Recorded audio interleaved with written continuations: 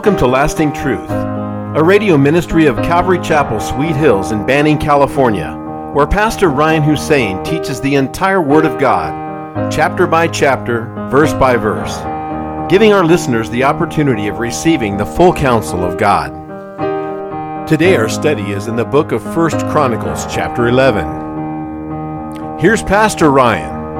Jesus said in John 14, verse 12 through 14, "Most assuredly I say to you, he who believes in me, the works that I do, he will do also, and greater works than these he will do, because I go to my Father. And whatever you ask in my name, that I will do, that the Father may be glorified in the Son.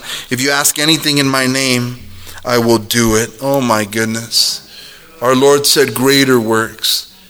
And we have seen God do great works in our lives. Oh, we should meditate on the works of the Lord, on how everything that he's done in and through our lives is more than we could ever do on our own. There's no way we could change our hearts, change our minds, change our lives, open doors. Oh, there's no way we could have done any of the things that we have done. Ministering to people, caring for people, praying for people, not sinning the way we used to. Saying no to sin and practicing it. I mean, the changes. We're sitting in a miracle. We're in this church building. God has done amazing things, and if we were just meditate on it more, boy, will our faith grow and get bigger and bigger. The psalmist in Psalm 60, verse 12 says, he said, "Through God we will do valiantly, for it is he who shall tread down our enemies."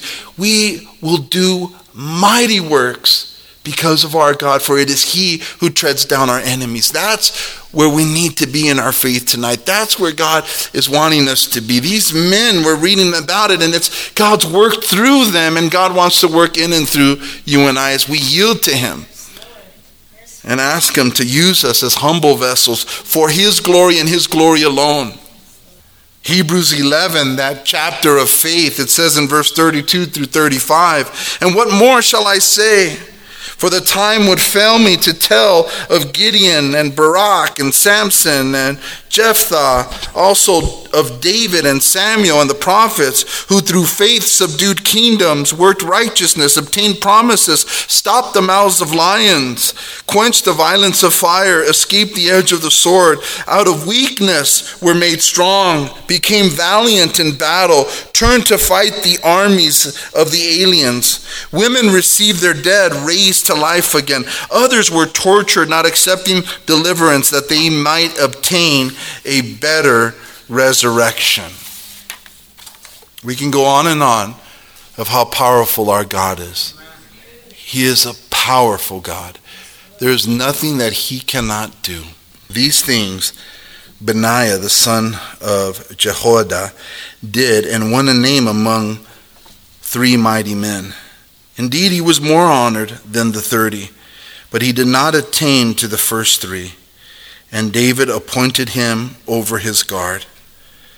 Also the mighty warriors were Ashel, the brother of Joab, Ethanan, the son of Dodo of Bethlehem, Shamath, the Herorite, Helez, the Pelonite, Ira, the son of Achish, the Tekoite, Abiezer, the Anathothite, Sibbecai, the Hushathite, Eli, the Ahonite, Meharai, the Netophathite, Helad, the son of Baana, the Netophathite, Joel, verse 38, the brother of Nathan, Zelek, the Ammonite, Nahariah, Uriah the Hittite, Zabad, the son of Ahlai. Mighty men of God. You can read it on your own when you get home. Chapter 12, "Now these were the men who came to David at Ziklag, while he was still a fugitive from Saul, the son of Kish, and they were among the mighty men, helpers in the war, armed with bows, using both the right hand and the left in hurling stones and shooting arrows with the bow. They were of Benjamin, Saul's brethren." And so I love how the Bible records for us that these men actually came to David while he was at Ziklag, while he was still a fugitive running from Saul. Like it lets us know that these guys in particular were there when David was still a fugitive and he was not king. Isn't that cool? These men went to David, sent divinely by the Lord, no doubt, fugitives themselves, to support him in God establishing him. And they were there before he was king. Before things were easier and he was on the throne and established, these guys were with him in his fugitive days. Isn't that cool? Do you remember those who believed in you and who were with you in your walk with the Lord? Those who encouraged you as you were a born-again baby believer in Christ, who said you can do it. You can walk. God's going to use you. Keep reading, keep praying, keep fellowshipping. Those who supported you, there's a warm place in your heart for them, right? I can totally relate as a pastor because there's so many wonderful saints who have been with me from the early days. When Sweet Hills on Sundays, man, it was like 30 or 20 people. She was over there laughing. But it was like, wow, it was like, what's special about them is they believe the Lord in me.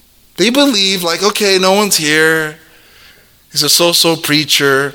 But we think this guy's actually anointed. That's cool. Someone has to believe in you. There's a special place in my heart. I'm sorry. They are. They will always be there.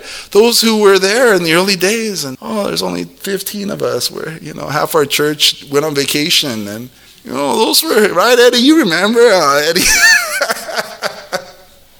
Those were so hard for me. But so I look back and I'm like, I feel like, when I was we were lowly with a few people. They were there. Special, beautiful. And that's what the Lord said to the disciples, and I made reference to it, but the address of that is Luke 22, verse 28 through 30. He said to the disciples, but you are those who have continued with me in my trials, and I bestow upon you a kingdom, just as my Father bestowed one upon me, that you may eat and drink at my table in my kingdom and sit on thrones judging the 12 tribes of Israel. See, the Lord recognized that the disciples had been with them for those 3 years. Man, I get to see my brother Mauricio right here and other brothers and sisters who get to appreciate what God has done. Who needs Hemmerling now? We got our own place. Look at what God has done. He has done it. And He ain't done. Oh my goodness. And that's why I'm looking, when I study this, I'm thinking, sky's the limit with God in our lives. If we will truly seek His face and obey Him, He promised everyone in this book He will bless their life. They didn't have to plan it out. They didn't have to intervene. They didn't have to force the issue. They didn't say, God, now. They chilled and it came. I was kicking back at the park and I got the call. This thing is worth maybe $2 million. They're giving it to us for $800,000. That's Jesus. He sure makes me look smart, but I ain't. It's him. It's easy to follow David when he's on the throne. These guys said, nah, he's a fugitive. I'll go to that cave where he's at. I think the Lord has anointed him. And to watch it blossom. Must have been a trip for them. I'm sure they had a lot of steak dinners. I would. Another thing is we find out that these guys were ambidextrous. That means that they were able to use their left hand just as good as the other. Which is crazy to me because I shoot hoops, man. And maybe, if I'm close, maybe. And I have to psych my eyes out and I throw the ball kind of this way and it goes, I know what I can do with my left. But they were able to totally do both. Which as I was praying, the Lord spoke to my heart really concerning all the wonderful people God has brought to our church to serve here who have skills that in reality, I didn't know they had these skills.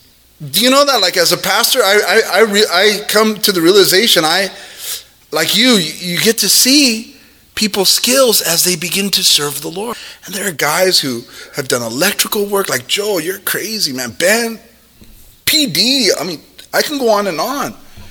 These guys know how to do stuff, man. I act like I just get a clipboard and act like a foreman or something. I don't know what I'm doing. I can't do that stuff. I'd have to call somebody. But these guys, they're that way. Skills.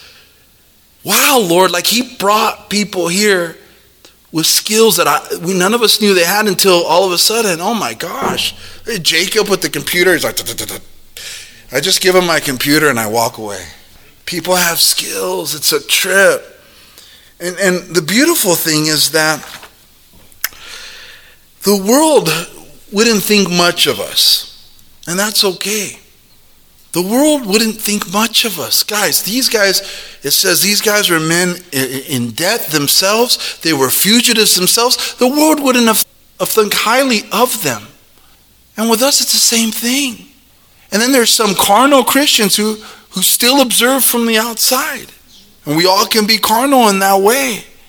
Not recognizing, wait a minute. God sees the heart. Wait a minute.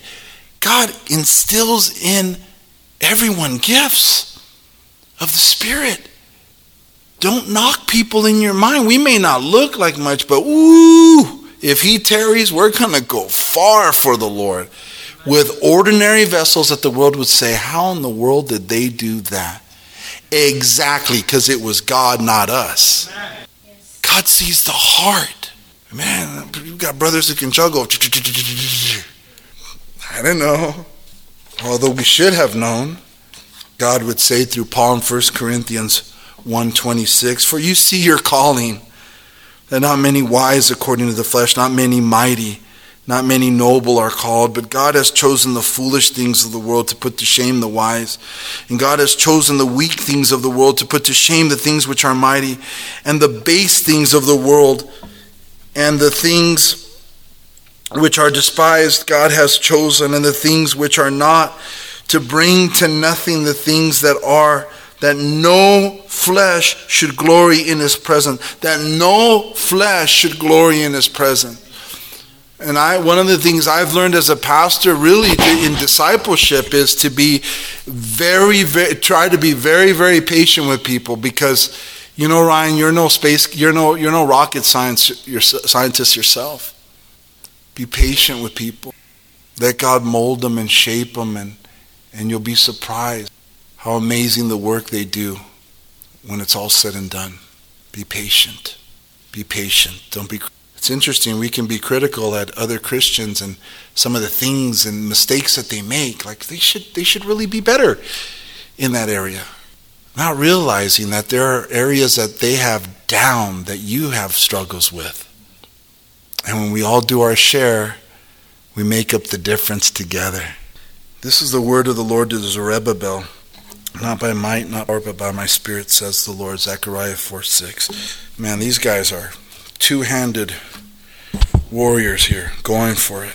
The chief was Ahiezer, then Joash, the sons of Shema the Gibeathite, Jeziel, and Pelet, the sons of Azmaveth, Barakah, and Jehu, the Anathothite, Ishmael, the Gibeonite, a mighty man among the 30, Jeremiah, Jahaziel, Johanan, and Jozabad, and Eluziah. Verse 8, some Gadites joined David. They're on the east side of the Jordan, the Gadarenes, where Jesus healed the two guys that were demon-possessed. They're cutting themselves in the caves and chained, that were possessed by legions, right? And he cast the demons out, and they went into the pigs, and they went down that's the land of Gad on the east of the Jordan, east of Galilee, Gadarenes. So some Gadites joined David at the stronghold in the wilderness, mighty men of valor, men trained for battle, who could handle shield and spear, whose faces were like the faces of lions, and were as swift as gazelles on the mountains. That's so beautiful. I mean, think about it. They have faces like lions and fast like gazelles. It's like so poetic.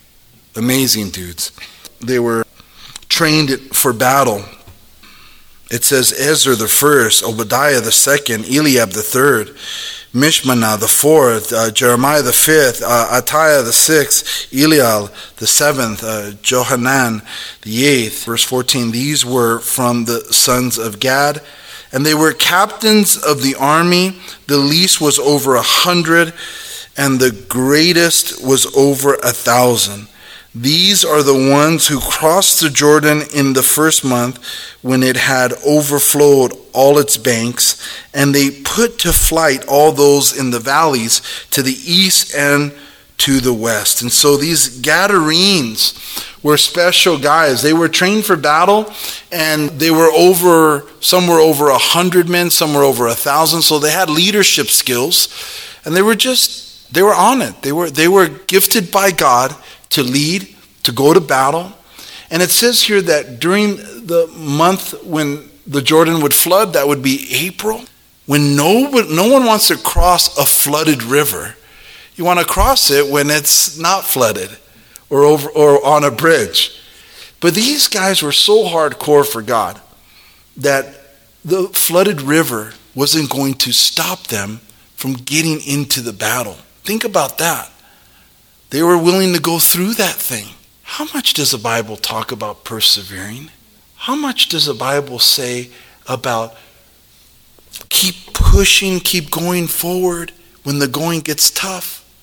I mean, throughout scriptures we're taught that.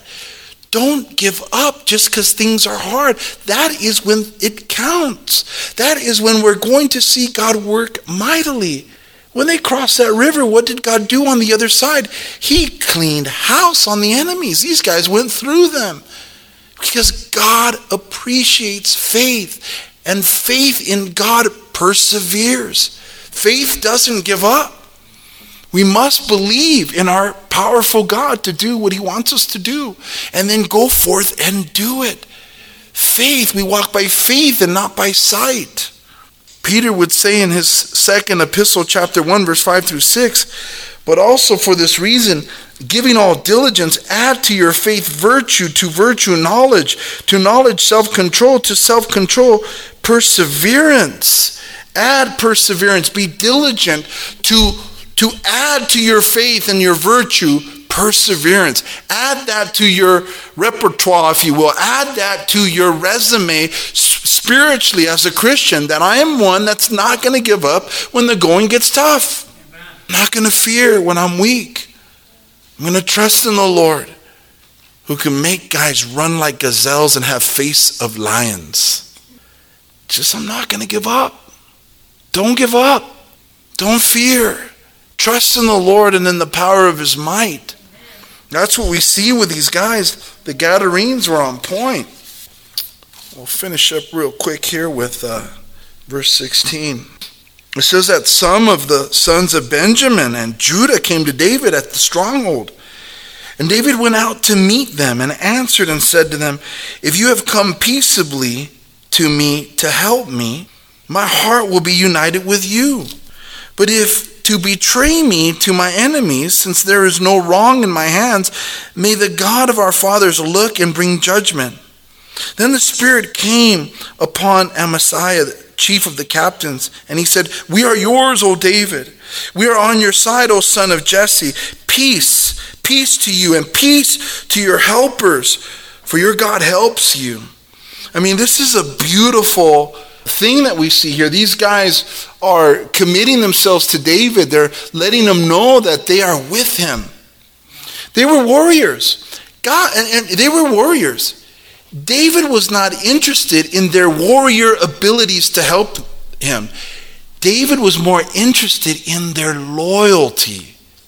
Think about that. That is the heart of God. Jesus said, why do you call me Lord, Lord, and not do the things that I ask you? He says, he who loves me keeps my commandment. God is looking for faithfulness from believers. And I think we've lost sight of that in today's church. We need to remember that God calls us to faithfulness. Webster's 1828 defines faithfulness this way. Faithfulness, it means fidelity, loyalty, firm adherence to allegiance and duty as the faithfulness of a subject. It means truth, veracity as the faithfulness of God. It's a strict adherence to injunctions and to the duties of a station as the faithfulness of servants or ministers. It's strict performance of promises, vows, or covenants. Constancy in affection as the faithfulness of a husband or a wife. David cares less about their abilities, but he wants faithfulness. Do you blame him? What good are our talents and abilities if the guys that come turn their back on him? That's serious. In 2 Chronicles chapter 16, verse 9, it says concerning the Lord, for the eyes of the Lord run to and fro throughout the whole earth to show himself strong on behalf of those whose heart is loyal to him. Not who's talented, not who knows more scripture, not who's a better preacher. God says, he who is loyal to him, he will show himself strong. In Proverbs chapter 20, verse 6, it says, most men will proclaim each his own goodness, but who can find a faithful man? And just like God is looking for faithful men, that's what we look for here at Sweet Hills with men and women who join our church, our family. This is why we have a time period where we want people to sit and to wait before they serve here, because we want to make sure that the Lord has spoken to their hearts to be faithful to this church, and for them to figure out whether or not they can even receive our ministry and submit themselves to the authority here. We want to give that time for them to show themselves called by God to be here. And like the Lord, we watch, we test to see if they will be faithful in the little things, because those who are faithful in the little will be faithful in the more. Those are God's words. We are of God. Why would we do anything any different? We want to see whether or not in the small things, small potatoes, whether or not people would look upon them as, oh, this is too small potatoes for me to take notice. But if we're good stewards of our church, we're going to notice the small things. God help us. Paul would tell Timothy in 2 Timothy chapter 2, verse 1 and 2, he says, you therefore, my son, be strong in the grace that is in Christ Jesus, and the things that you have heard from me among many witnesses, commit these to faithful men who will be able to teach others also. Who is he to commit these things that he learned of from Paul? To faithful men. Paul says, the things that you've learned, commit these to faithful men. Not just anybody, to faithful men. He didn't say commit it to talented people.